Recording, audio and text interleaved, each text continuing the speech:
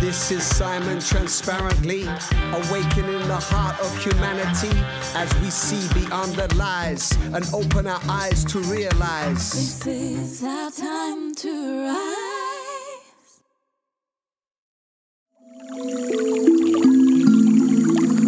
We stand at the threshold of a great dawning. Something deep within life is changing. An era is ending. And at the very core of creation, something new is being born. Welcome everybody to another transparent conversation. Today I am with, some of you may have seen who follow my stuff because I've been posting this beautiful man's, I would call them more transmissions for many years, called Darpan. So welcome Darpan today. It's super pleasure to have you in conversation. I just said to Darpan as we began, it's a great pleasure to meet him because I've been listening to him for over 5 years in my ears, 5 years in my ears. And Darpan, I feel like, I could have contacted you many years ago because you've been inspiring me. And now it seems like an absolutely divine time, as always, to bring you into conversation. And for anybody listening, the transmissions that I'm talking about are Metamorphosis, which was from I would call, you could call it an album, but I would call it more of a transmission, a message, which I don't know actually, Darpan. When did you actually put that together? I found it 5 years ago, but how long ago? Well, actually, it's a while ago now. It's 2012. There's an album called Love Light. Right. And it was very much something that just came through at that time. And I put it out, and particularly with the track Metamorphosis, I had a very deep sense of something impending coming. And interestingly enough, we find ourselves in the middle of that particular initiation today, right now. Exactly, right now. And then, if anybody's not heard the new recent transmission, which I would call again with a collaboration with Temple Step called Provocation was the initial one, and it's called A New Vision. So today I want to dive in with Darpan, and I want to just, first of all, Darpan, I just want to allow you into the space, how you feeling, what's alive in you in this moment, just drop in and whatever wants to come through. Okay. We go from there. Yeah, wonderful. Thank you so much. And thank you so much for inviting me on the show. I really deeply appreciate that. Very happy to be here with you all. Well, you know what? I mean, even though we live in these interesting times and this event that happened across the globe, unprecedented, certainly unexpected in many ways, is affecting everybody all over the planet. But I must say that it has some very good upsides as well as downsides. Besides the fact that there have been sweeping new powers given to the police, that we're not allowed to gather in public places, that we're not allowed to be more than 2 people at once, that we need social distancing and so on and so forth, some of which I think is a good idea. I'm not against it all per se, but I think that the silver lining in all of this has been much more time with the family, heading down to the beach. I've just come back from the beach, and it's just a stunningly beautiful day here today. And just hanging out with my son, my beloved, my partner, and just swimming, eating beautiful food, and spending more time with each other, making music, and connecting with friends. The other day, for example, I think about 3 or 4 days ago, we had a worldwide online streaming for a concert called Canta Com Amor, which is initiated by a very dear friend of mine called Lino Vardan, who is the husband of Nessie Gomez, who some of you might know her music. She is an amazing singer. If you don't know her, check her out, Nessie Gomez. Anyway, Lino put together this idea that we get together, all the musicians around the globe who are working with what we can loosely frame as medicine music.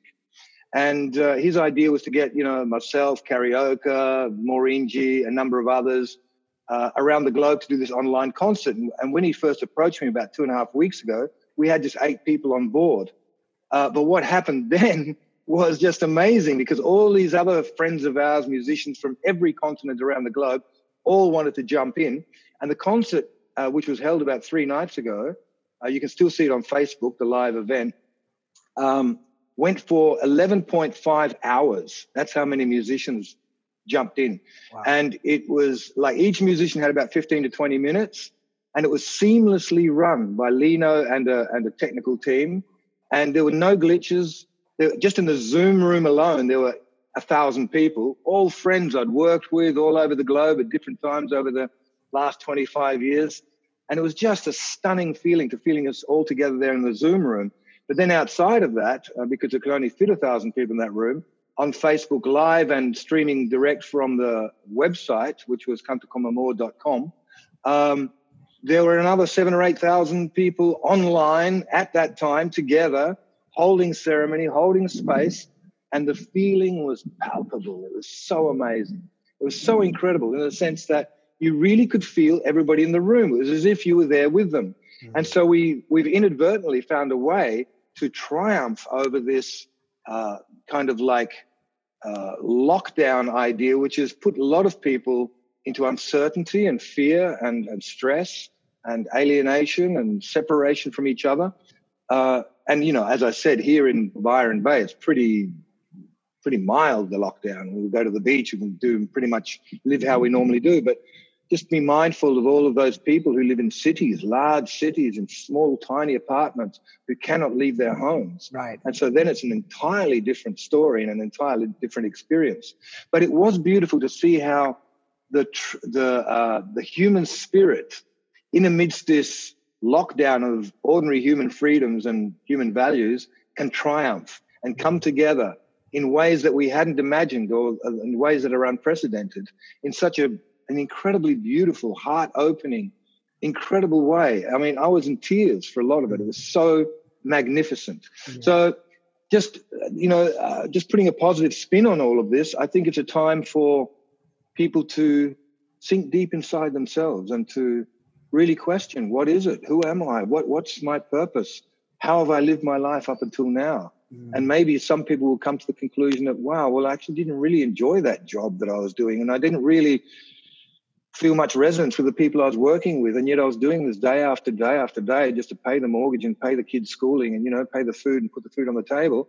And so it's giving people time to pause, to just really reflect more deeply than they might normally have time to do upon the deeper things in life, and to question, you know, what is my purpose? Why are we here? What actually is my gift to give to the world, rather than just feeling like you're chasing the carrot and the stick just to stay alive? Right.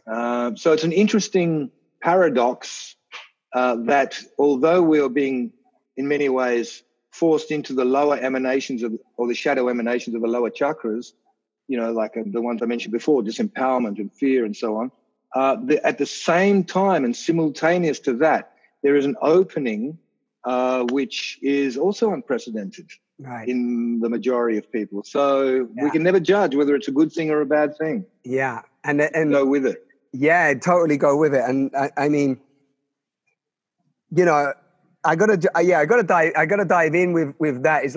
It's one of the messages that you always said on many of the transmissions that you share, is this idea of not judging, staying in the heart, you know, connecting to community, loved ones. And I guess there's this sense, Darpan, I'd love you to talk on this, of, you know, which you mentioned in Metamorphosis, where, you know, you also predicted, as of many seers and astrologers and many other people, you know, for many, many years before, you know, hundreds of years, if not thousands of years, around this age, if you want to call it, this moment of transition, this transformation, where if we don't keep that frequency high and that resonance in a state of connection, love, and I mean, you call it the silver lining, but seeing that the great potential and opportunity here, then there is a sense of that crises, that turbulence, that density really also consuming us. And I think that's one of the beautiful things that I take away, or the resonance that I take away from your messages in both New Vision and Metamorphosis, that there is going to be turbulence, and that the whole idea of birthing a new era, a new prophecy, doesn't come without, you know, I always love the words, an ardent, it's an arduous task, right? And I'd love if there's something sparks from that, What pops up for you when I share that? Absolutely. So many things. Well, firstly, I feel that as a collective, as a human family, we're on the very cusp of the Great Awakening. We've just started the Great Awakening. We've been kind of working towards it. Technology has been moving forwards at an incredibly rapid pace. And I see technology as an evolutionary driver. It's something that we create, but then it recreates us as well in its image, just as we create it in our image. And so there's this incredible symbiosis happening with the technology. And I'm all for the technology. The one thing I would put a caveat to that, though, is that it's the people who own the technology on the planet. You know, like I'm really for AI because I think it can liberate human consciousness. But given in the wrong hands, it can also oppress and suppress human consciousness. Right. So it's not, just let me establish right from the word go, that it's not technology that's at fault. It's the one that wields the technology. For example, a knife can cut bread and be useful, but it can also stab somebody and kill them. Now, obviously, it's not the knife's fault. It's the one who wields the knife. And so I think that what we're entering into today is we have a great polarization on the planet today of both the light and the dark. Both are there in equal magnitude and force at this point in time. And as the next step in our transformation of consciousness on this amongst the human family means that we need to die to one aspect of ourselves and be reborn into another. So what I see that is happening is that we're entering into a great initiation, a great rite of passage, if you will. And as we enter into this chapel perilous, and the reason I call it chapel perilous is because we don't know at this stage what is real, what is not real, what is true, what is not true. For example, every day, I'm sure it's the same with you, brother, is that we're being inundated with information from people who are sending posts and sending information, and it's coming from every angle and every possible standpoint and position. Exactly. So that one can say, one moment you think something's real, and the next minute you go, but that's not real, and maybe this is real. And so we're in this chapel perilous, which is an essential step in any initiation. It's just like back in the days of the Eleusinian mystery schools, where they would give you a sacrament, give you a firebrand, head you down into the cave, into the labyrinth below, and say, good luck, find your way out. And in that cave, you would face all of your worst fears, all of your darkness, and a part of you would die in that journey through the cave. Well, metaphorically speaking, we've just been handed the firebrand, and we're going into this whole experience with the whole notion of unpredictability, of not knowing what the next moment's going to bring. Will we ever go back to what we call normality? Is this the new norm that we're being introduced to? All of these questions are really with us right here now, and there are no real definite answers to those questions. And so we must trust. And this is what I think is the key word. It's a matter of, from my point of view, where I see it when you go into an initiation like this, it's an invitation to retract authority from outside authorities, uniforms like police, doctors, magistrates, lawyers, all of those so-called authorities in our society that have always dictated to us about what the rules are and how to conduct oneself, now are becoming like thrown up in the air, and we don't know what is true and what is not true, and who to trust and who not to trust. Right. And although that is a rather disconcerting space to be in, it's also a very fertile space, because transformation of consciousness does not happen when things are really hunky-dory and expected and where the world is known. When things are uncertain, when you don't know really what is true and what is not true, when reality is being questioned, when politicians, priests, all of those so-called authority figures are being questioned, is a very fertile time for the transformation of human consciousness. So this is an invitation to take authority back and place it where it has always belonged, into inner authority, to bring the bone back to oneself, right, and to take responsibility and to trust, and to remember that as we go into this long, dark night of the soul, existence has done this before, and we just have to trust existence. We've been taken to the pinnacle of a certain level of physical embodiment with our technology and the way we live in cities and the high-tech reality. And what is now being added, I think, is the cherry on the cake, the icing on the cake. And what we have to do in order for this to happen is just trust. Because if we're going to the mind for answers, the mind will just get more and more confused, because there's so much information, It's really a time of just coming and to rest inside oneself, Right. to really, come back and just be okay in this moment and see what the next moment will bring, and to allow that process to happen. And it's been unprecedented that we've been given all this spare time, this free time to do exactly that. So any event has an upside and a downside. The downside seems to be, the restriction of our freedoms, but the upside is this beautiful upwelling, if we allow it, of the natural human spirit, which is what is actually happening on this planet. And that brings me back to an earlier part of your question, which is about the seers and the prophets who've foretold about this time from millennia now. And we find ourselves awake, alive, and here and now in the very moment that those people spoke about. Look, I wouldn't be dead for quids. We have front row seats to the most incredible event that is unprecedented in our historical process, that is absolutely with us right now, and no one has a roadmap for it.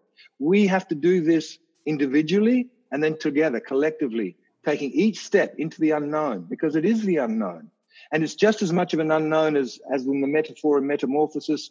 How can you tell a caterpillar about its destiny as a butterfly? How do you describe or even give any information to a caterpillar that of its ultimate destiny? It just would not compute to a caterpillar. Right. What happens to the caterpillar? It goes inside the chrysalis, it goes into a kind of a mush, and then it's reformed into this magnificent new creation, this magnificent creature, which is privy to the air and the breezes and perfumes and flowers. So, I mean, we must just trust. It's impossible. I believe that we're at the beginning, on the cusp of a great dawning, a great awakening, even though it doesn't look like that right now. It looks very dark, and it looks like, how can we see even beyond the next few months? It looks impossible to do that. And in many ways, it has to be like that, because every initiation worth its salt must have the very real possibility or likelihood of your extinction, of death, of annihilation. Otherwise, we would not believe it enough to transform ourselves to something entirely different. And yes, what is left for us to do is to trust and to focus upon how we can die gracefully and be reborn magnificently. Beautiful. Yeah. I mean, no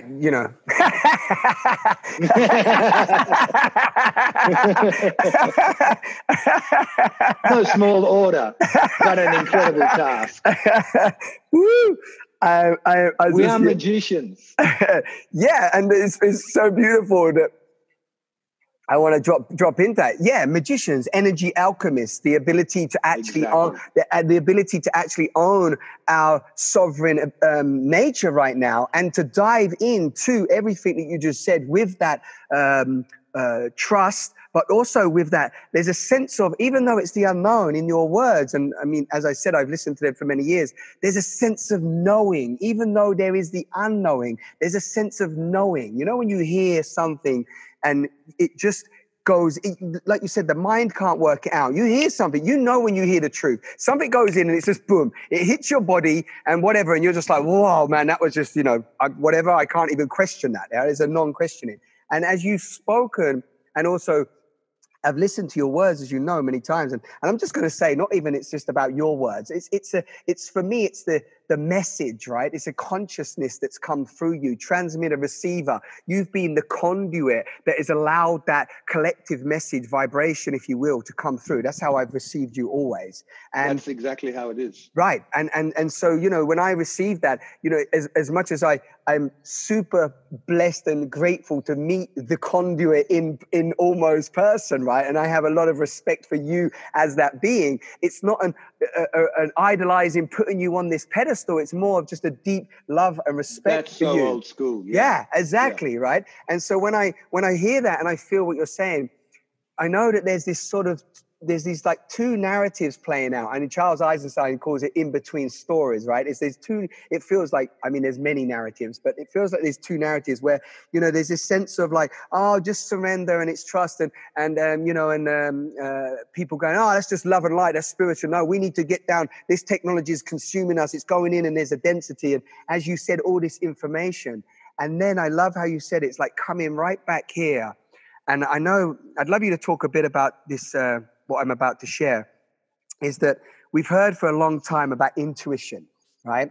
And we've heard that like we come back to ourselves, and then, you know, some people that cannot feel that would just go, oh, that sounds like bypassing, you know, come to yourself. What do you mean? These guys are going to chip us right now. We can't leave our house. Oh, you think I'm just going to sit in silence and just like think that it's all going to pass? I'm sorry, I need to act, right?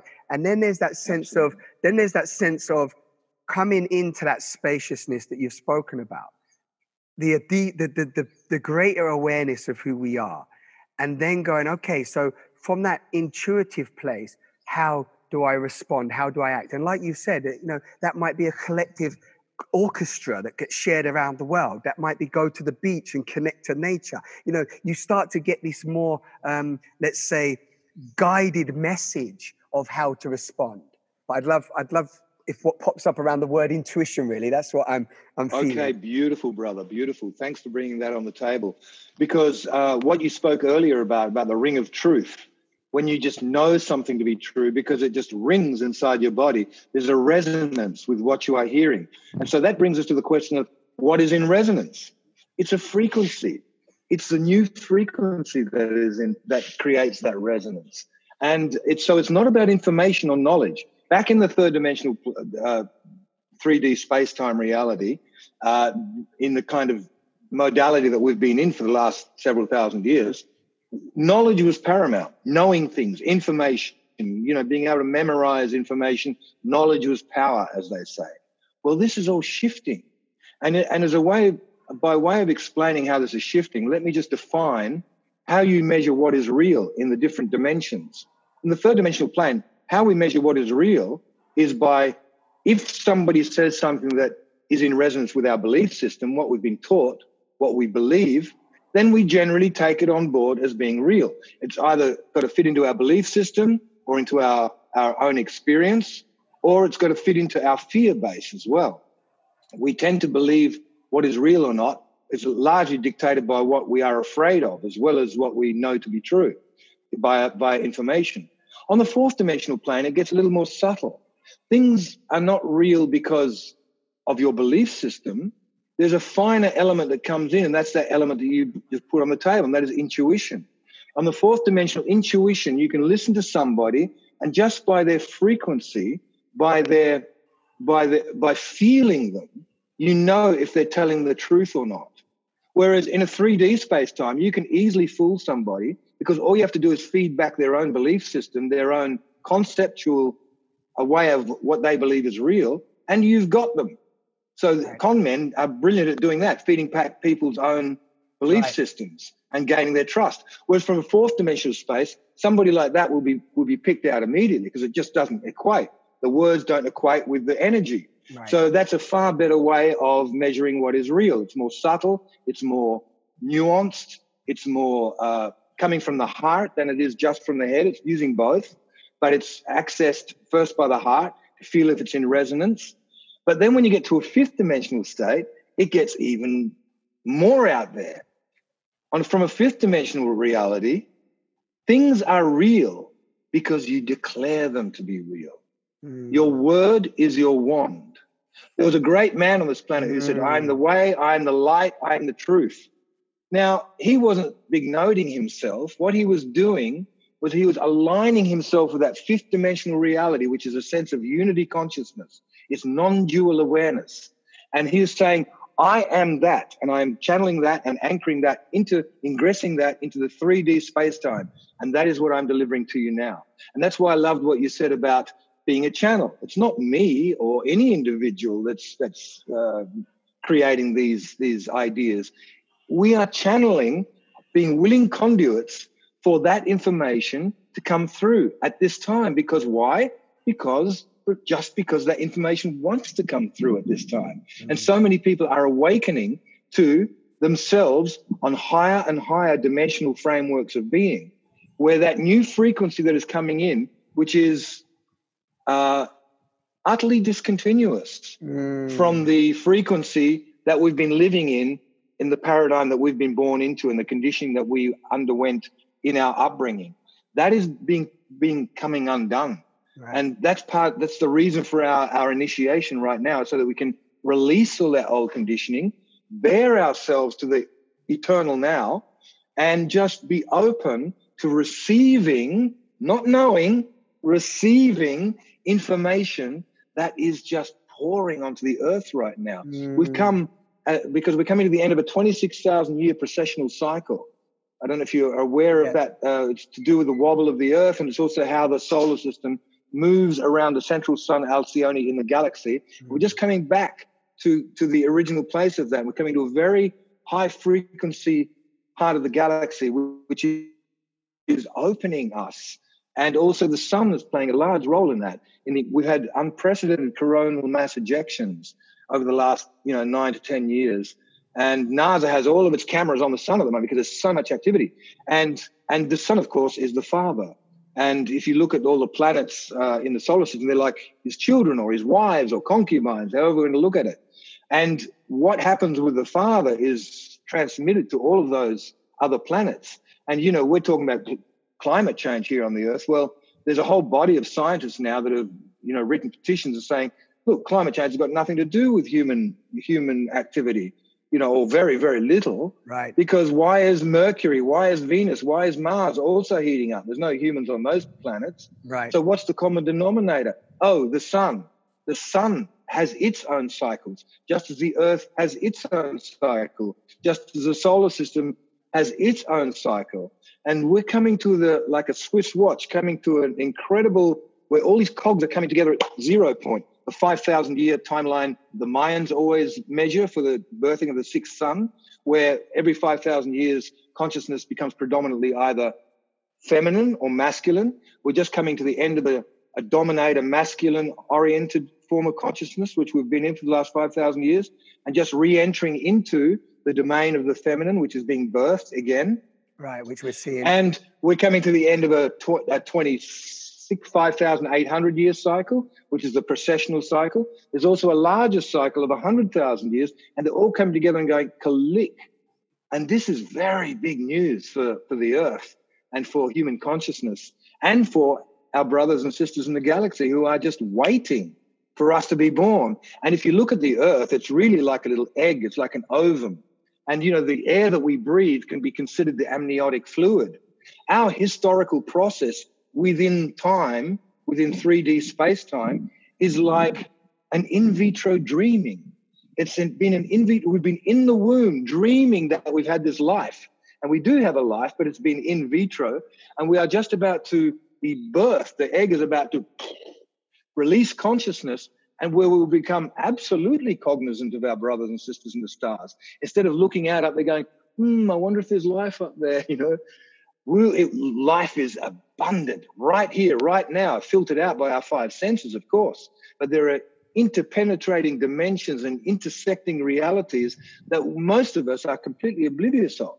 Right here, right now, just like cyberspace has no location in time or space. So these hyperdimensional states, these worlds, these other dimensions, which are accessed through the sacred plants and through meditation, through many other modalities, and through initiation into divine mysteries, one can access these things. And I believe that the initiation we're stepping into globally and collectively as a human family is in fact a mystery school, just as the old mystery schools of old. But we're going through this one together, and we will be literally birthed into an awareness of the multiplicity of intelligences that are happening everywhere in this galaxy, let alone in this universe. Woo. So I am so excited by this time. This is an amazing time to be alive. And it's beautiful to remember the bigger picture. Wow. Because it will help us to trust as things get more intense. They will get more intense. Right. It will get darker before it gets brighter. But all we have to do is remember that the darkest hour comes just before the dawn. And to remember this is a birthing, that we are present at a birthing. And it is a magnificent event, unprecedented in our historical process. And it will be birthed into a galactic awareness, into at least a solar system awareness, if not galactic. Wow. And so it is a phenomenal event. I'm so excited by it. Wow. I not only feel that excitement, I've just gone on well, I'm just gone on a complete trip right there. That was, you know, that was just for me, listening to you, feeling into you, and opening to that, you know, because all of those cycles, I've heard them in different ways, some through you, other people talking back in 2012, the Mayans talking of different cycles and so on. Of course, what we moved through back in 2012 was at the point where I was coming through the early, let's say, awakening process, where I was so in the whole egoic, dense, striving to be an actor, you know, all about me mentality. And I went through a huge death in, you know, 2008, 9, 10, 11, and starting to go, what the hell? Like seeing the world as I'd never ever contemplated it, right?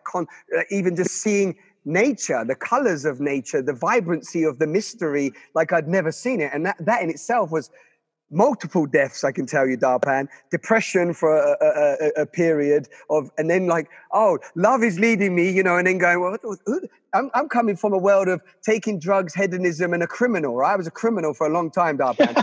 Right? I come from a world of gangster of love, and then I'm coming inside going, oh, now I surrender to love. A force is taking me like no before. If anybody heard me, I was like, what the fuck has happened to this dude, right? And I'm like, yeah, I'm just surrendering now to something far greater than I. And the last sort of, 10 years have, led me to this point now with you talking. This is so beautiful to witness, to watch the flowers bloom is just the most beautiful thing. You're a young starseed, but I was born earlier on when the conditioning was still very powerful, and I had to grow up against some very, very rigid thought forms and beliefs and concepts as a young boy, which all grated upon me. But my job was to sort of like go, fuck you, as a lot of my generation did. We're not buying that. We're doing something different. Right. And then to suddenly soften and go through that same process that you were just describing, and to soften and be rebirthed into something that is much more compassionate and kind. And I can totally relate to your process. But talking about 2012, we had a really big celebration here, a big ceremony on Sachamama Sanctuary here where I live on that 21st of December, 2012. And although it wasn't the wham, bam, thank you, ma'am, kind of like cataclysmic event that some of us thought it might be, what I felt happened that night, and I distinctly felt this around midnight, was that we'd reached critical mass. Like what had been previously up until then, an uphill battle, a bit like carrying the rock of Sisyphus to the top of the mountain with great struggle and great effort, was now a downhill run, like a snowball that would just start growing on itself. And indeed, I feel that is exactly what happened. And what we're entering into now, although it's a number of years, 7 or 8 years past the 2012 thing, it's now, this is the momentum is starting to really gain speed. And, it's a really, really tricky point that we're in right now because, to take the analogy of the birth again, when the child, which has been in amniotic bliss for 9 months, which is, timeless in that state, it's like eternity, in the womb of the mother, all your needs being cared for, all your food, your nourishment is taken care of. You're hanging in this beautiful, warm space, connected with mother, connected to her heartbeat, just heaven state, right? Well, then when it comes time for term is full and the baby turns inside the mother's womb and the head turns towards the cervix, and then peristalsis begins, and peristalsis to that fetus must feel like forces beyond its own control, forcing it towards this impossibly tiny little cervix. It must think, fuck, I'm dying. Shit, I'm dying. What's happening? My world is being turned upside down. I'm being forced by forces outside of my control to go down to this thing, and I'm fucking dying. Right. And so it gets forced through the vaginal canal, through the darkness of the vaginal canal. And it's like going through this ordeal. And, of course, we as parents on the other side, welcome, hi, welcome to the world. You're being born. And the baby's going, what the fuck, where am I, where at, whoa. Screaming. And so we're like this now. We're just peristalsis has just begun. The labor pangs, the onset of labor pangs have just begun with this lockdown. And we are starting to head towards the cervix. And so that means a space of not knowing, of darkness, of dangerous passage, volcanic ecstasy. It's like strong, but all we can do is go with it, go with it. Because Yeah. we don't have any control over it anyway. Yeah. Because the forces that are causing it are beyond our control. Right. And so we have to go with it and trust Yeah. in the Yeah. birthing, Yeah. the process of birthing. Yeah. Yeah. So it's good to be mindful of that bigger picture. No, To give strength as we go through. Immensely. I mean, like I said, my cogs are twisting right now from you, and I'm totally receiving again your poetic transmission, and I love. I mean, maybe I'm hoping people watching this can totally relate, because I'm a big picture thinker. You know, I'm a raging optimist, but when you bring me into the bigger picture, it actually allows me to die, Darpan, in that moment. That little me that might be holding on to some sort of familiarity or certainty, or that, what's going to happen when we go into that bigger picture. There's for me, there's a spaciousness that happens of like, I'm not the one in control of this anyway. So I can actually just go, hey, let me let go, which you've also mentioned many times, this idea of letting go. But I feel there is a level of conscious awareness, a level of consciousness that allows us to go into that bigger picture, right? There's a level of, like, our nervous system has to be relaxed in order for us to even contemplate and welcome in what you're also offering to everybody listening today, yeah? And so I remember a talk, and we don't have to go into this, but I want to bring it up for people on who might watch it. You did a talk once at a festival that I captured. I didn't capture, I watched. And you spoke of the transition of our transformation through actually some of the, let's call them, I'm going to use the word drugs, but I'm going to use them as a medicine, if you will. But you spoke of the 60s, then you spoke of, LSD, and then you spoke of moving into the marijuana, then you spoke of it moving into MDMA, which I was like, I was 15 years on MDMA, Darpan. It's like, I realized once I accessed real love. When I realized once I accessed the real love, I didn't need the MDMA, because this ecstasy is pure MDMA beyond MDMA, right? People sometimes say to me, wouldn't you go back and take MDMA? And I say, well, at the moment, if it was better than what I'm experiencing now, I'd go back and take more of it. But right now, the space that I'm in, it's not really touching it, right? I'm high. I completely relate with you, brother. Right. And then you moved into, then you spoke about plant medicine. And I know a little bit that you have really not just dabbled from a sort of, like I dabbled with drugs from a hedonistic, completely unconscious perspective, but you have explored it. And I don't know if that resonates with you right now with what's coming through, but maybe a little bit of your wisdom from experiencing and exploring many of these modalities, and of course inviting people on that journey. Does that feel aligned to what we're absolutely? Yes. Thank you for the question. Now I'm just going to take my ears off because they're low on battery. Yeah. So just let me disconnect, and then sadly I'll just have to keep going with the computer. No problem. Carry on. Good. Right. The question. Yeah, let's take a deep breath. The very essence of these sacred plants and transformatory alkaloids that can shift consciousness in radical ways is the death and rebirth experience. And as you so beautifully expressed just a moment ago, there are so many different ways to die.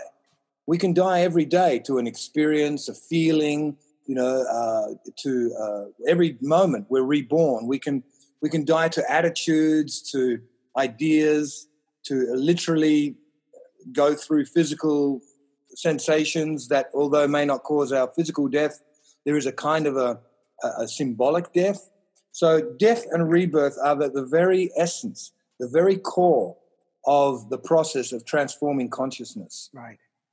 Which was why I was so attracted to these substances, particularly the psychedelics and psychotomimetics from a very young early age. I think I took my first mushrooms and LSD when I was about 17. Mm-hmm.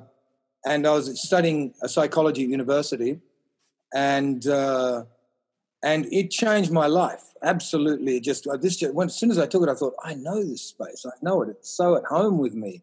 this feels more real than what I've been living all these years, you know. So I felt very, very at home in that space. And recreationally, I started to explore it very deeply, although not in a professional sort of way, but certainly recreationally. I was working as an actor and as a musician, a professional actor at that stage, and that was the focus of my work. But my other focus, my recreational focus, I was always hanging out with friends, and we would always go into nature and take LSD or mescaline or mushrooms together as a way of bonding, opening up to each other, sharing ideas, sharing philosophies, sharing new information. The work of the plants was already at the very crux of my existence at that time. And if somebody had said to me, oh, you're going to make, you know, that's what you're going to be doing later on, I would have laughed, because I'd never had the idea that one could actually, that this would be a bona fide way of teaching. Right.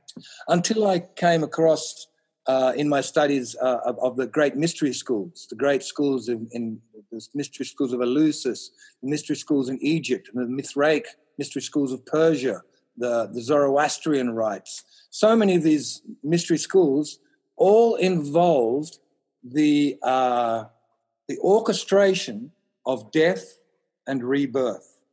This is the only way we can really get out of the box.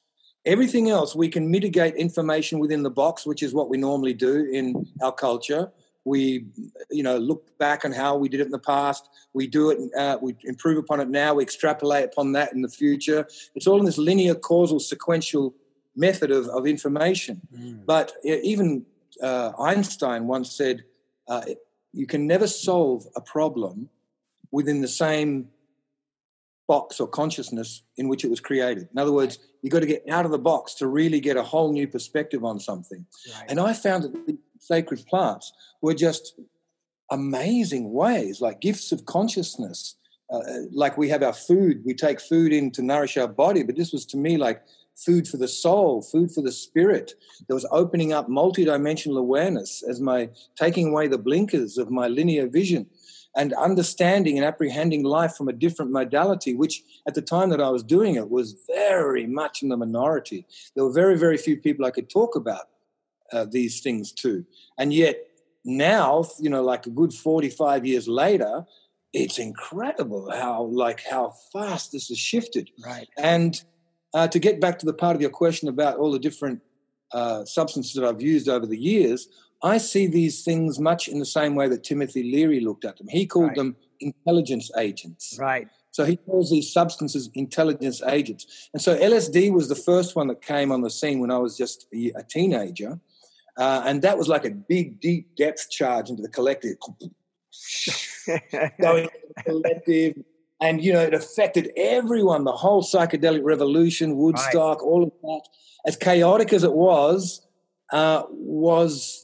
indelibly imprinted upon the collective unconscious in ways that were unprecedented, in ways that could never have been measured or quantitated. So the thing is that it was a lot of people fell by the wayside in those times because it was obviously taken often out of context. Exactly. People took it in places where they should not have taken it and had what they call bad trips and negative experiences. But I've found that with these substances, if they're taken within the right context, and that was basically set and setting, like the place where you take them and the mindset that you bring towards these sacraments, only good can come out of them. You know, even if you have a challenging journey, or when you come back down and integrate, you can see that the challenge was really, really bringing to the surface something that needed to be put on the table that was perhaps unconscious earlier. Right. So LSD was the first one. And but it was such a big experience that by the time we got to the 70s, people went, whoa, what was that? Shit, that was big, wasn't it? Fuck, you know, the sudden explosion, student power, you know, the Beatles, rock music, you know, they were all carrying the standard of consciousness at that point. But then everybody pulled back and went, whoa, that was a bit much. What are we all doing? And then what came next? MDMA in the 80s. That was the one that was more specific. It was designed to just open one chakra instead of all of them and throwing them all open the floodgates. It was just like much more usable, more user-friendly, more kind of like therapeutically available to be used in a way that could be more gentle, if I want to put it in that way. Not that LSD wasn't gentle, but it could also be chaotic. And so we all jumped on the MDMA bandwagon. At that time, I was with Osho, and there were many of the great MDMA chemists on the planet were sannyasins at the time. And this was even before it was made illegal. We were privy to the most purest MDMA that you could possibly get. And we were using it at places like the Humaniversity in Holland, which was a therapeutic community of people who were studying primal therapy, tantra, meditation, Zen, all kinds of pathways there. And the guy who was running that therapeutic community, a guy called Varesh, who was a very good friend of mine. Varesh, yes. Yeah. He's no longer with us, no? No, he's no longer with us. Oh, yeah. But he was given dispensation by the Dutch government, legal dispensation, to use MDMA therapeutically as long as we wrote up reports for it. So we would have like situations where we had 300 people taking it all at the same time. And then opening up, we were all doing one-on-one exercises, eye gazing, doing all kinds of therapeutic work with it. We weren't just taking it and goofing off. Right. Later on in the 90s, I came across that where it was being used in the dance halls and the dance parties. Yeah, well, that's where I got it. That's where I got it. And I got it now with my awareness. I'm like, shit, if I'd have had that and I actually had some awareness at the time, I could have took it to another level. But carry on. You're in your flow. Well, so anyway, but just as an adjunct to that, to digress a bit further, by the time I got to the dance party thing as you did, I thought, what the fuck? These people are just taking it and just dancing? Then I thought, well, how can you do that? But then I got into it. I thought, oh, yeah, I get this. This is cool. Everyone's like ding, ding, ding. Yeah, everyone's on. And there was the one mind, the one level of one consciousness in the room. And I really got it. It was great. But it did go down that hedonistic path and suddenly had the jaw sticking out. Oh, my God. The grinding of the teeth. And then I tell people sometimes, I go, like in the morning, you go and eat a bit of bread and you're like, it's like everyone's like gone crazy. And the thing is if only, again, I want to say, if only there was a level of awareness of, because everybody's softened. I often say, Darpan, and just to jump in here, I often say that when I now bring people together in events and we access the real love, the unconditional love, I often say to people, it takes a bit longer. We have to do some shaking, some movement, some eye gaze, and we do a number of different practices. And what I try to say to them is the only thing different is we're activating the same stuff that the MDMA was giving us. We're hitting the oxytocin and the serotonin and everything. However, when you take a bit of MDMA, you don't have to do anything, right? You take it, you wait for it to come up, and then you're like, oh, now I'm really present, Darpan. Oh, I see your eyes. And you're in the... Right? I love you so much. And I didn't realize how much I loved you. And I just been wanting to tell you for days, you know? And that can come, but it requires us to do more practice. Anyway, I'm jumping in. Carry on. You was on that. So in those days, we were using it therapeutically and we had amazing results, really incredible. Because these things are teachers. Right. And used with respect and used with awareness, they really can open up. Like in the case of MDMA, it opened up the domain of the heart. Right. Where suddenly we could feel that and it would immerse you into the frequency of the heart. And you go, okay, yeah, well, people would say, yeah, but it's just a drug making you feel like that. Well, yes, it does. But if you immerse again and again and again into that space, then by immersing yourself within it, you start to learn how to generate it. Exactly. Because all these substances are teachers. And if you are a good student and you're learning, then you will learn how to generate that frequency on the natch by yourself. But it's good to have the teacher to immerse you into high levels of those frequencies so you know what it is. So you can experience it. You know it. You can taste it. You know the feeling rather than it just being an intellectual understanding or something that you're chasing that you might get further down the track. Yeah. So it had a really, really great impact on that. And I remember there were times in the 80s, late 80s, when in London, Trafalgar Square, there were hundreds of people all turning on. There were people in New York. So there was all these beautiful things that were happening at that time too. But then after that, and after MDMA went from the hands of people who really wanted to share that love vibe, and it got more into the hand of the underworld and the mafia, suddenly you didn't know what you were having. Right. You had these pills and you didn't know what was in it. And people were saying, oh, yeah, it's MDMA, but it was never pure anymore and it had different effects. But just at that time, what should turn up on the scene? But ayahuasca. Right. And in this one, instead of just opening the heart or just opening the third eye like LSD, suddenly every chakra was open. And what's more, there was no toxicity. Because what I found with MDMA, as beautiful a teacher as it is, it does deplete serotonin in the brain after constant time. And we need to replace that. And one of the qualities of ayahuasca is that it increases platelets in the brain and increases serotonin in the brain.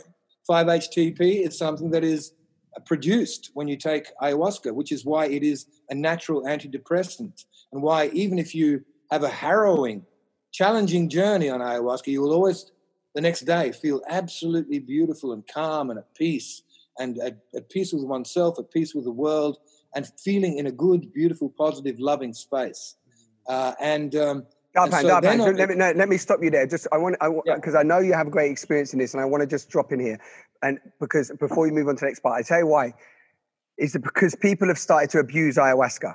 And so what you're just saying, I'm hearing from that purity, and what I'm hearing a few times now when people are showing up is they're having a bit of a harrowing after effect, and because the shaman or the person holding the space has been not I don't want to blame them, but I'm saying this is the stories that have come to me that have not supported the integration process. So I don't know if that's even relevant to where you were going, but I just wanted to bring that in there because there's a lot of people at the moment going, everyone's thinking ayahuasca is the savior, and some people are jumping in there with a wrong intention, and they're coming out the other side feeling bloody, more damaged than they went in.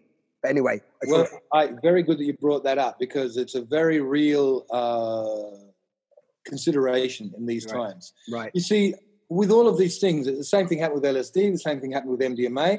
There is a honeymoon period where when you jump into that first cycle, it's just, goodness, light, love, all of that. But then because we live in a 3D space-time world, there comes a point where you're going to have to confront the shadow. Shadow aspect, the same thing. And, I heard of people like abusing MDMA as well and abusing LSD.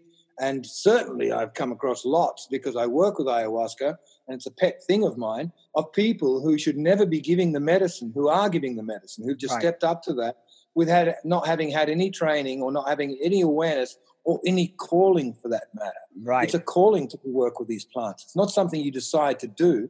It's something that you kind of get drawn towards, kicking and streaming, if you like, because it's because you're called to it. It's a vocation, and if it's anything less than that, then you can be causing harm. And my advice to people who want to approach ayahuasca is always, it's not about the ayahuasca. It's the hand that gives you the ayahuasca. Really check that out. That's the important thing. If you don't trust the hand that is giving you ayahuasca, don't drink with that person. If you do, by all means do it, because that's what you need. Again, you need to use your fourth dimensional way of measuring what is real and what is not real, not from the blah, blah and what people are saying, but feel into it and feel this person.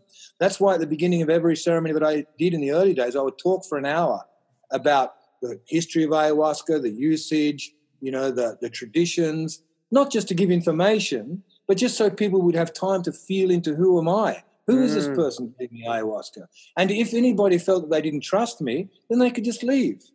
And but generally in those moments, people go, yes, I trust this person. And if that is the case, then the session will go off without a hitch. Insofar as you have somebody in the group going, I don't know where this guy's coming from. What's this? Is this good? Is this bad? Then it can be a problem.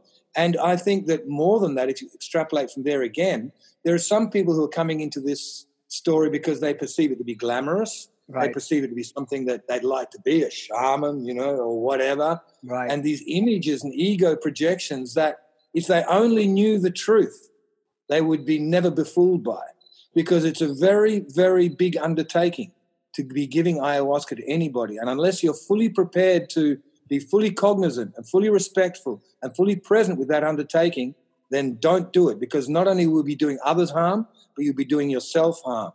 Because every time you give somebody that cup, you are taking on responsibility for their karma.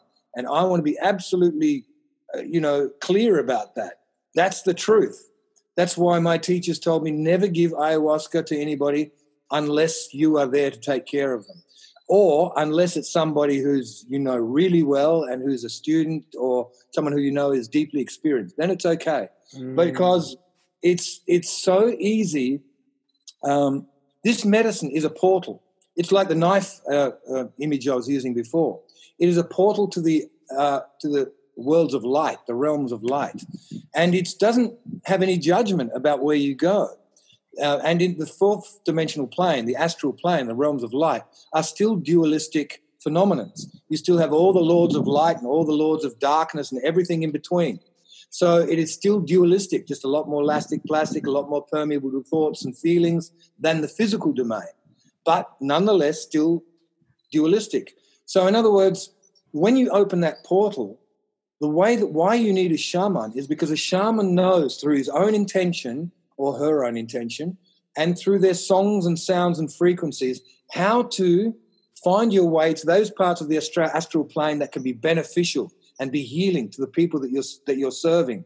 And in that way, bless them through the magic of the medicine, through this ecology of souls that you connect with in the astral to bring their blessings into the circle, to bring healing, to bring the gift of multidimensional awareness. But if you get some idiot who is not really cognizant of those realities in the first place, who then goes, oh, I've got some ayahuasca, here, take some, and they're opening up the portal and they're singing some songs that they don't even know what they're saying. They're singing some icaros that they've found online or that they've listened to, and they're not even clear on what they're calling into the circle. Then it's no wonder that chaos is the result. It's no wonder that people have really bad experiences that they can't resolve for months and months afterwards. You wouldn't believe how many people I get called upon to do one-on-one Skype sessions to heal them from sessions in which they've been deeply scarred and harmed because the practitioner has had no idea about what he or she has been doing. Boom. And sadly, we don't have an AMA with ayahuasca. We don't have an advisory body which says, oh, yeah, these are the ethics and you're qualified and you're not. Now, I'm not saying we need that, but all I'm saying is that there's a big area of vagueness where people can just decide that they're going to give the medicine, and then what you get in a session is the amplification of the shaman or the practitioner's own energy field. So I've been into some sessions where they've been absolutely chaotic and really horrendous and an ordeal to be present in. And I've seen that it's been because the shaman himself was unresolved. Right. Not to say that catharsis doesn't happen. In every session, that's part and parcel of it. But I'm talking about the general tone of the session, the general way that it is.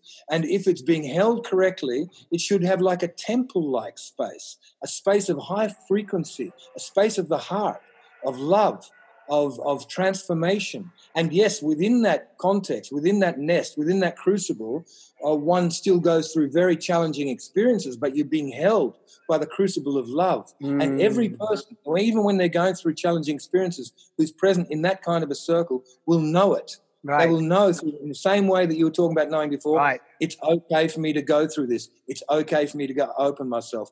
And right. On the other hand, you have some people who are very innocent, or let's say not innocent, who are naive, who go to shamans that they don't know. They just put these shamans on a pedestal just because they're handing out tea, right. And because they learned how to throw two plants together, and putting all their trust in them without any discernment whatsoever, without really critically looking at this person going, do I trust this person? Right. And what's my motivation for coming to this session?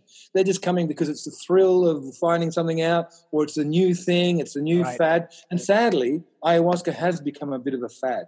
Right. Sadly, that is the case. And it's inevitable. It's like all these cycles, like I was saying, as a honeymoon period, then the shadow comes in. We've got to pass through the shadow, just as we're collectively going through the shadow now on the planet for the general awakening of consciousness. But I must say that ayahuasca has been a very, very visible agent of change on this planet in terms of the radical transformation of consciousness. Yes. And all of them, and all of them, as you described that, right? It's so beautiful. I just want to say thank you first as well, just to drop in there, just how you just described that and how you just expressed that from somebody who knows. That's why, trusting the flow of this conversation that had to come through, because I love how you described that these are agents of, what did you say? Agents of... intelligence agents. Yeah, intelligence agents. Like, right. Drivers. Right. And that I totally love that. I love the way you've described the temple and the portal, and actually you've brought it all sort of. I know I want to hear a bit more from you. I mean, I could talk to you for hours, Darpan. This is going to be one of many, I think. Seriously, I've got more to extrapolate, but I love how you brought in the temple, the portal, the being able to navigate ourselves into these astral realms, to expand our consciousness, and then how you beautifully brought it back to, again, intuition and trust. And you said actually that some of these people would just give all their trust. And I would probably go and say, I see that more as blind faith, actually, as opposed to trust, because you're the naivety, because actually, I don't know. I want you to continue anyway, whatever's alive in you. But I love how it came back again to that as you describe it, the fourth dimensional awareness of like, actually, let me feel in right now to this being. Does this feel true to me? And it's a call to everyone listening today. This, as I've mentioned on many of my other talks, this is a call to self-empowerment. So you can start to go, what is my feeling right now? What is my intuition saying? This is, I just want that. That's all. That's what's alive in me. Whatever's there for you. Got it. Thank you. Yeah. This is a really, really important point. I'm really glad that we're on this because, as you say, there's just a kind of a plethora of people giving sessions now. You know, when I first started, no one had ever heard of ayahuasca 25 years ago. No one had ever heard of it. And I would have to speak about it for an hour before every session just to give people an indication of it. But now, in this blink of an eyelid, just 25 years, it's in every Western country in the world where it was really needed because we were living with a split consciousness in the West. We were so ruled by and dominated by a left brain consciousness that we needed to be invited back into the garden. And really, when you think about it, in our Christian ideology, we were booted out of the garden by a jealous and angry God. And we were born, as I was taught as a Catholic boy, with original sin because of what Adam and Eve did. They got booted out of the garden and had to go into this. So now what ayahuasca is doing is it's inviting us back into the garden. It's inviting us to be cognizant of the fact that all things are connected. The web of life is multidimensional, intersecting and interpenetrating itself in this one indivisive eternal now, and that is unrolling out every moment by moment in this massive simplicity and complexity at the same time, as above, so below. So, I mean, it's a blessing that has come onto this planet, and in such a short time to have inveigled itself into the Western psyche so incredibly with a minimum of fuss. Yes, there have been deaths, but very, very few compared to how deeply this has penetrated into, gone behind enemy lines, so to speak, behind the conscious mind, and got in there underneath, under the carpet, and doing its work. And so now it's a wave that is impossible to stop. Right. You know, governments know they can't stop it now. There's too many people involved, and so like it has its own intelligence and unfolding, and all I would ask people to be is just act with discernment. Right. Discernment is your greatest tool, your greatest ally. You know, having a little bit of skepticism is a good thing because otherwise you just blindly believe what any person will tell you that sounds vaguely spiritual and vaguely coincides with what you happen to believe is true. You'll just believe it willy-nilly. Well, I'm just saying to you, don't do that. Just check in with yourself. Don't believe what I'm saying right now. If it resonates with you in your heart, by all means, take it on. You're welcome. But if it doesn't, don't take it on. Don't take on anything that doesn't resonate with your own truth. Right. And that way we find each other.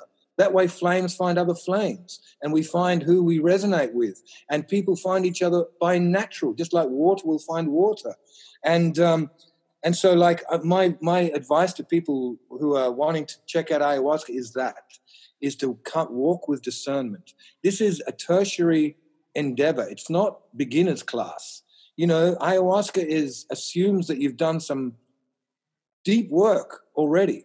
And that means you have to understand that you create your reality moment by moment, that you are a generator of frequencies and energies that actually contribute to creating this reality that we experience. If you can accept that, then you are a good candidate for ayahuasca because you will come to accept whatever emerges from your deep unconscious and you will own it. Yeah. If you are not ready to accept that, you will tend to blame the practitioner or the medicine or the session or something else for it not working. But as I say, it gets complex when you do get practitioners who are not qualified and who don't know what they're doing, because that complicates matters greatly. But generally speaking, I would say, if you follow that and keep discernment, and especially in South America of all places, where when I first started going to South America for dietas 25 years ago, you know, most of the shamans, you had to really look for them. They were deep in the jungle. They weren't advertising their wares. But now in Peru, anybody who declares themselves to be a shaman is a shaman. Right. And you'll find all kinds of people jumping up and selling their wares on the street. My advice is don't go to those. Look a little bit more deeply. Practice discernment. Follow your intuition. You will get led to the right person, because that's the way ayahuasca works. It works by aligning you with the flow of synchronicity so that you get the right information at the right time for your next step. Right. And that's how I live my life. I don't plan anything in my life anymore. All I do is I ask for the next step. And when that is given me, I let my mind and my body and my being get right behind that, you know, buy the tickets, you know, organize the situation, whatever needs to be done for this next step. And that's my business. Yeah. But the next step is not my business. That's the domain of spirit. That's fifth dimensional awareness. And I'm only open to receive that. That's nothing to do with my personality. My personality, once it gets its instructions, then follows it out. But it's not me that's in control. Not I, but thy will be done. Mm. And what I mean by thy is not another person. It's a unified field of consciousness. It's a non-dual awareness. It's a sense of oneness. It's our very home, our heart, what we are made of at essence. That is where I receive instructions from. And that in my heart, that place of non-dual awareness, is directly aligned to the one and all. And so my personality, my mind, my body, my emotions are great tools to place and to practice whatever I receive from spirit, because the mind is the wish-fulfilling tree. It's literally capable of manifesting anything it dreams of. You know, whatever it dreams of doing. You know, we're dreaming of going to the moon. We long did that a long time ago.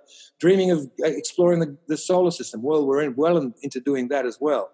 The thing is that when the mind thinks it's in control, when you think you are the mind, when you think the mind or your ego is who you are, then the mind becomes a petty tyrant. Right. And things become a struggle, and things become difficult in life, and things don't flow, and you don't find that flow of synchronicity. You have to work hard and struggle to achieve what your mind thinks it should go for. Right. And life becomes a struggle, a battle. You become and all you have to do is step out of that, go, not my will, but thy will be done. But it is a big leap of trust and faith and surrender to the divine, to the divine.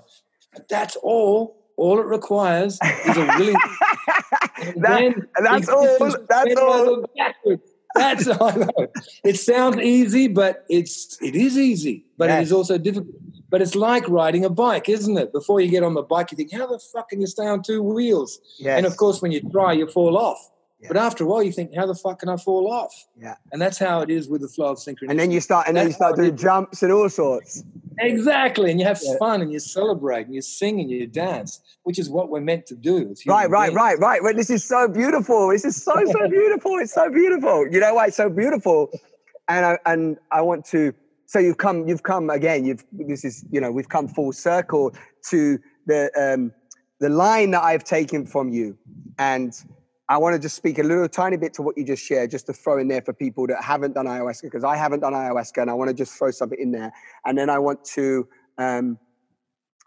acknowledge a line that is stuck with me from you ever since, and it's just like it's played as part of my anchor, as a great intention and reminder whenever I get lost in my own persona or my own density that you've just described. I don't need to repeat that.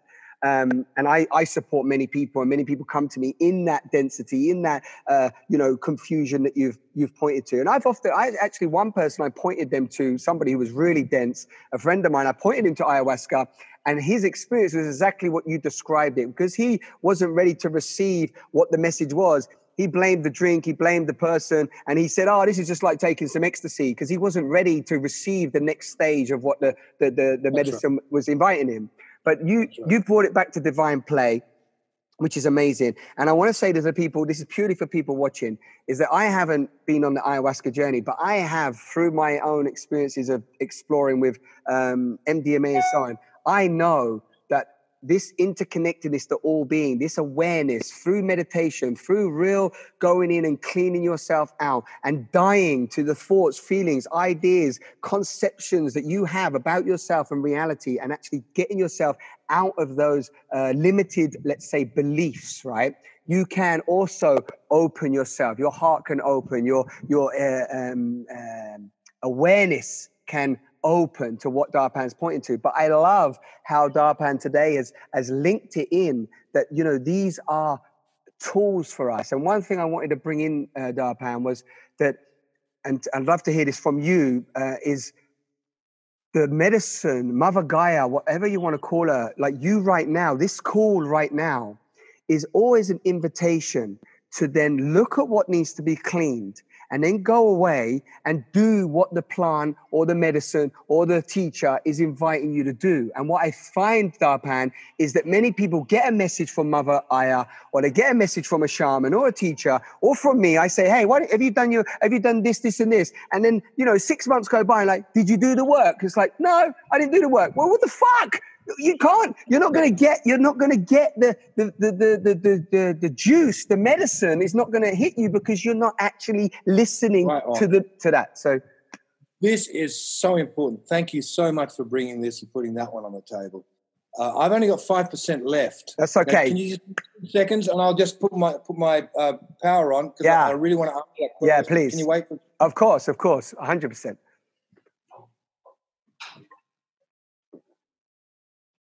Hi, everyone. So, we're just going to talk on that while this beautiful being gets his charger. And so, just coming into that, like I'm really today, if any little seed, as Darpan already said, is feeling like this feels true to me, then follow that right now, right? This is a great opportunity to follow any little nugget that you pick up from this conversation and explore it for yourself. Whatever that looks like, if that means reaching out to somebody, if that means reading something, following like little intuition that you've felt, maybe reaching out to someone. I love how Darpan just said, he's just in that space of surrendering that the next place will show itself if you're willing to receive. So it looks like he's back. So let's just jump in. Yep, thank you so much. Thank you. No problem. I had to shift rooms because I just had to get to this PowerPoint. That's okay. Yes, to come to this point of my point there about everything that you mentioned is that it comes down to responsibility. Right. Taking responsibility for who you are and your actions, and particularly within the context of ayahuasca. It's taking responsibility for owning everything that emerges, because we are so deep. And let's face it, we all know we're only using 10% of our conscious awareness that is actually conscious. The rest of it is largely unconscious. And so the larger part of us is not really available to our conscious mind. So what ayahuasca does is it presents that which is unconscious and brings it up puts it on the table for your loving consideration, to look at it, to say, oh my God, that is me too. Like we often put things under the table. We put things under the carpet that we don't want to look at about ourselves, like things that might be considered negative or nasty or mean or not nice or not socially acceptable. They get put under the carpet where they live in this dungeon. And, of course, they're running our lives. They're making us feel weirdly in different situations. And often we think, why am I feeling angry and stressed because this person had to say that? Or whatever, we've been triggered in so many ways that we're not always fully aware of. Right. Ayahuasca brings that which is unconscious and places it on the table. And the way we make it conscious is by re-experiencing sometimes very difficult, very challenging information. You may have had a trauma when you were a child. You may have been abused. And the only way to release or disperse the locked up energy of that is to relive it. Exactly. But in reliving it, you purge it out of your system.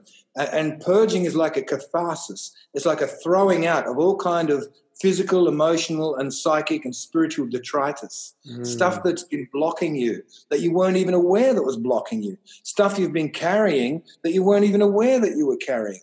And so ayahuasca makes you aware, and therefore it's a very humbling thing when you are when you are shown just how deep the rabbit hole goes and how deeply conditioned we all are as human beings, and how much all of those painful areas of our life have been pushed into an area that has become unconscious, and that our liberation involves making that which is unconscious conscious. Right. And that's not always an easy thing.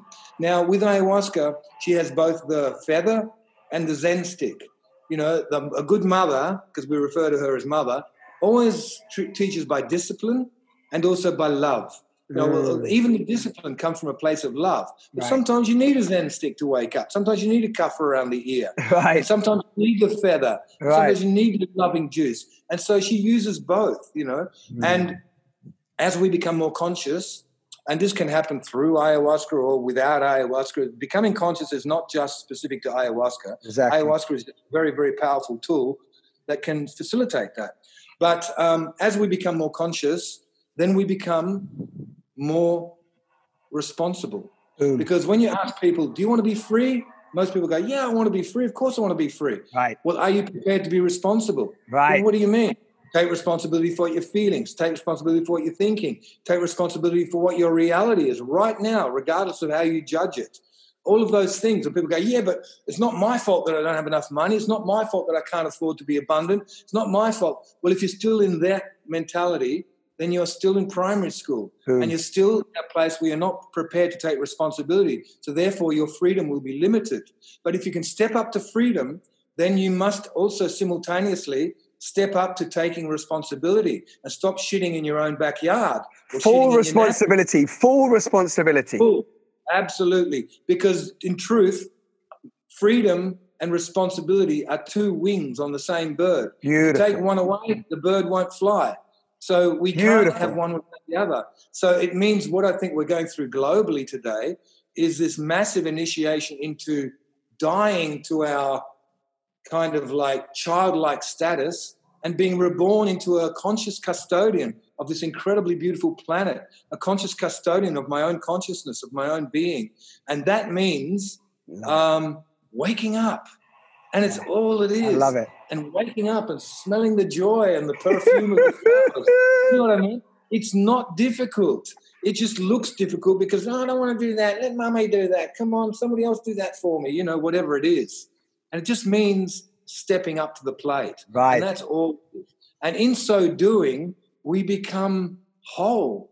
We become whole. We don't have to become perfect. Right. We just become whole beings that actually we accept our lightness of being. We accept our darkness. Right. And when our darkness is accepted, it is just part of our beautiful richness, part of the poetry of who we are. Just like some people are afraid of the night, but the night is not just full of boogeymen, it's full of poetry and music and stars. Yes. You know, so the night is not to be something to be judged.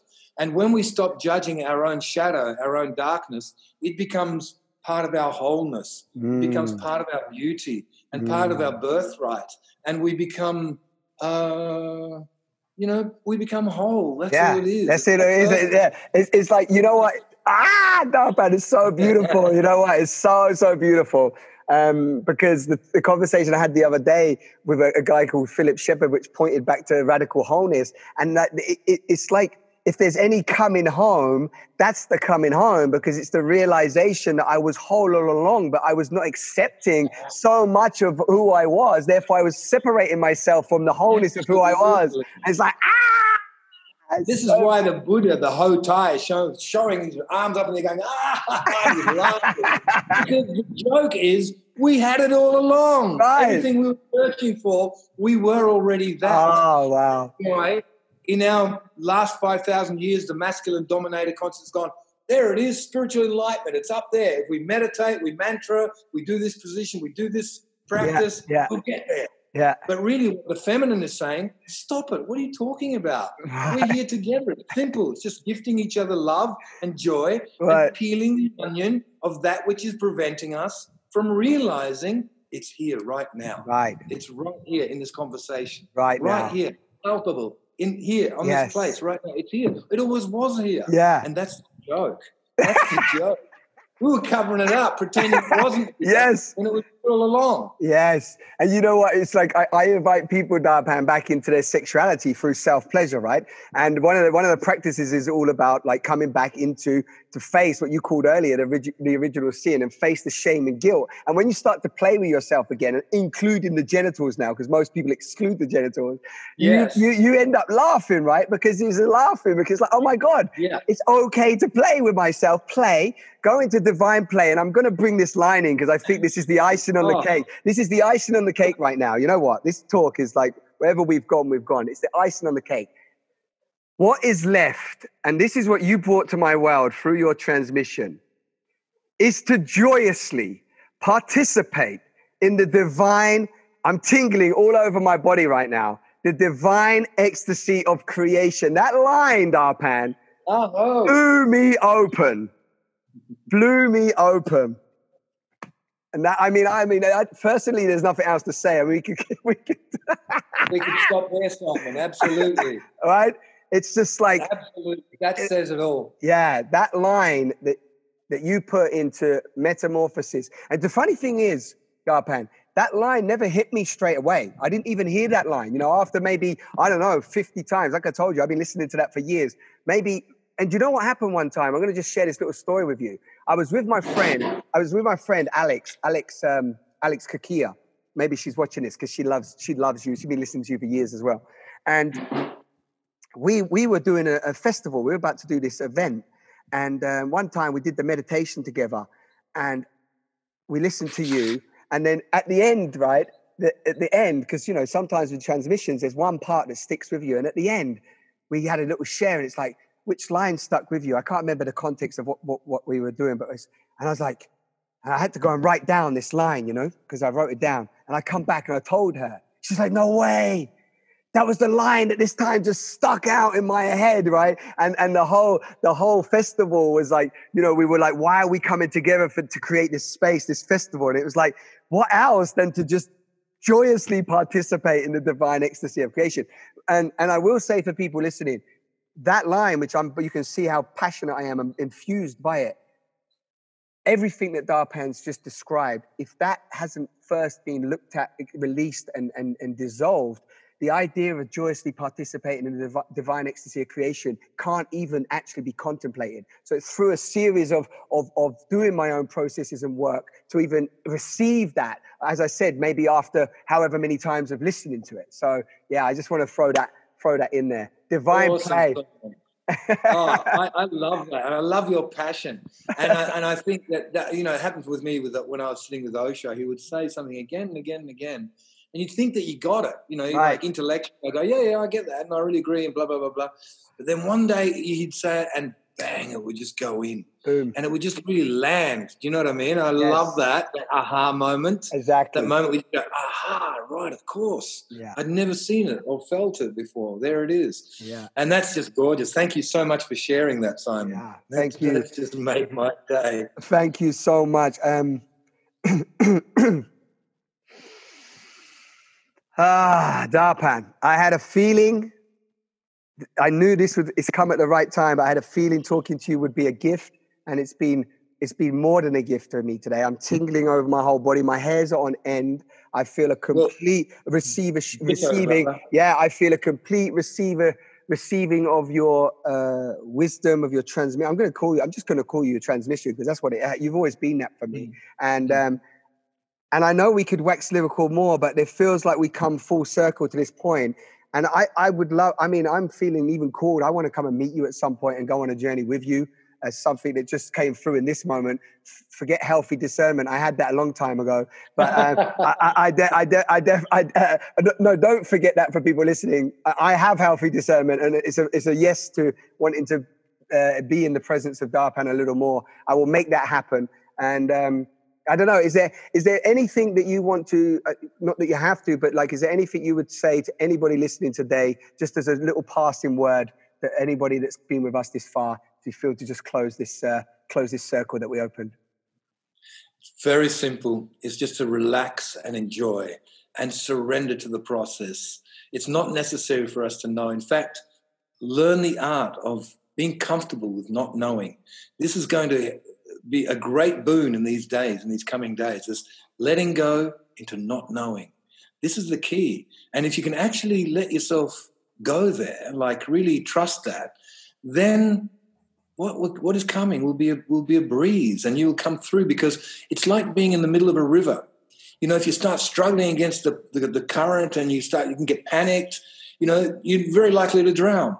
But just keep your head above the water, let the current take you where it will, because it's going to land you in the most amazing place, because all rivers lead to the ocean, and the ocean of consciousness that we're talking about is our very birthright. It's what we are made of, is where we are going is an awareness, a full realization of that consciousness that we are at essence. And I know that sounds highfalutin and far kind of like rarefied, but it's actually the very basis of everything that we are, and it informs everything that we do. Everything that we think that is extrapolated out in life is actually informed and animated by that very same consciousness. And we are about to be birthed into the most magnificent, beyond what we can imagine right now, the most amazing plenum of being, continuum of being that has ever been presented to the human race, at least in our memory. And so, you know, this is a time to be. It's like when we were in puberty, teenagers. You know, we had to go through these turbulent times, but once we got through it, we were kind of had a different sense of ourselves. We were like our own individuals, an adult, and we related to our parents differently. And you know, they were just two other human beings who were very grateful for bringing us up, but they're no longer God and the word of God, you know what I mean? Mm. So it's a time for self-empowerment. It's a time to reclaim sovereignty of who we truly are. It's a time to take back all of the power that we've given away to all these institutions and so-called authorities and bring them back, and to trust our own inner knowing. The DNA that we carry within us is ancient. It carries all the information that we will ever require to take our next step and to flower into the incredible beings, the magnificent beings that we truly are. Our potential is beyond, off the Richter scales, beyond limits, and we're about to step into that. I know it sounds like a really utopian dream, but get this, where we've been dreaming this for thousands of years, now is the reality when we can actually manifest that. If we just wake up. Right. Just wake the fuck up. That's all it is. And, you know, we don't have to do anything beyond that. Is to take responsibility and stand in our own sovereignty, claim our sovereignty, that which you were born with as a human being, and then use the authorities out there as advisors, not as authorities, but simply advisors, and to put the power where it has always belonged, and that is within us, and to find other like-minded beings, and they'll start sprouting everywhere soon. This is an unstoppable wave. The point that we're at right now is uncertain and dark, but it needs to be like that. It's necessary for this whole alchemical process to occur. It's beyond our conscious knowing. So we need to just let go. So that's my only thing that I want to say is relax, enjoy, go with the stream, keep your head above water and smile and connect with other beings, because where we're going, we don't know. But where we don't know is where the magic is where the miracles lie. And miracles can happen. And miracles we are. The miracles we are indeed. Miracles Absolutely. We are, right? That's such a beautiful... Again, you know, you've watched me on this call. I'm super pumped because, you know, not just because I resonate, you know, with pretty much every single thing we've shared today, is that for me is like, I love it. Again, big picture, what you just described, what has been to get us to this point, and we are the dream makers, and what we project out into the plasma, into the field of creation, we are that. I mean, that's like, if that doesn't empower any of you watching today to really look at what that requires. Everyone's always asking, who am I? What am I? Well, you are a powerful projector of consciousness, creation moving through you, right? Allowing that to come through you. You are contributing to the whole of this explosive, orgasmic expression. I mean, come on. Wonderful. Isn't that just beautiful?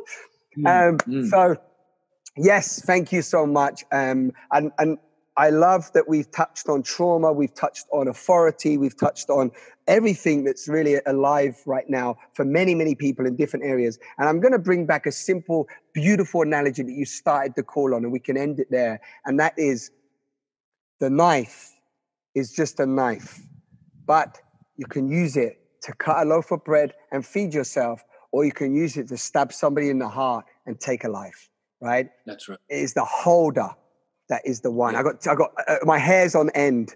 My hair's on end. In other words, we don't need to change systems. It's the consciousness of human beings that is being worked on right now. Right. It's the radical transformation of consciousness that will be the savior of all our seemingly insurmountable problems that we're having absolute difficulty solving today. Right. We are in an end game, socially, politically, economically, environmentally, spiritually, on every level. It's end game. And the only way through, as Einstein said, is to jump out of the box. Right. And how do we do that? By radically shifting our consciousness. In other words, learning how to die gracefully and be reborn magnificently into conscious custodians of this beautiful planet in the far reaches of the Milky Way.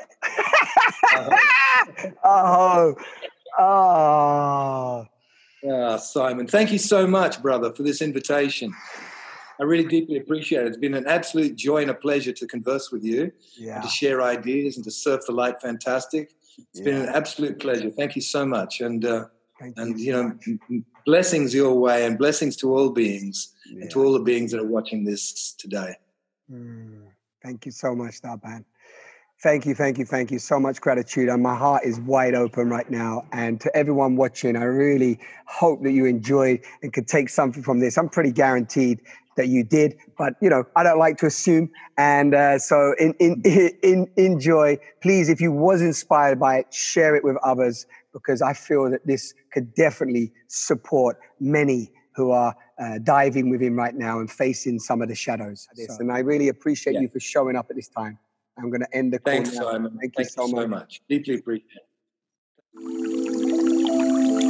May the children of the earth understand that this is to be a birthing place of a new humanity, the birthing of a new man, utterly discontinuous from the past,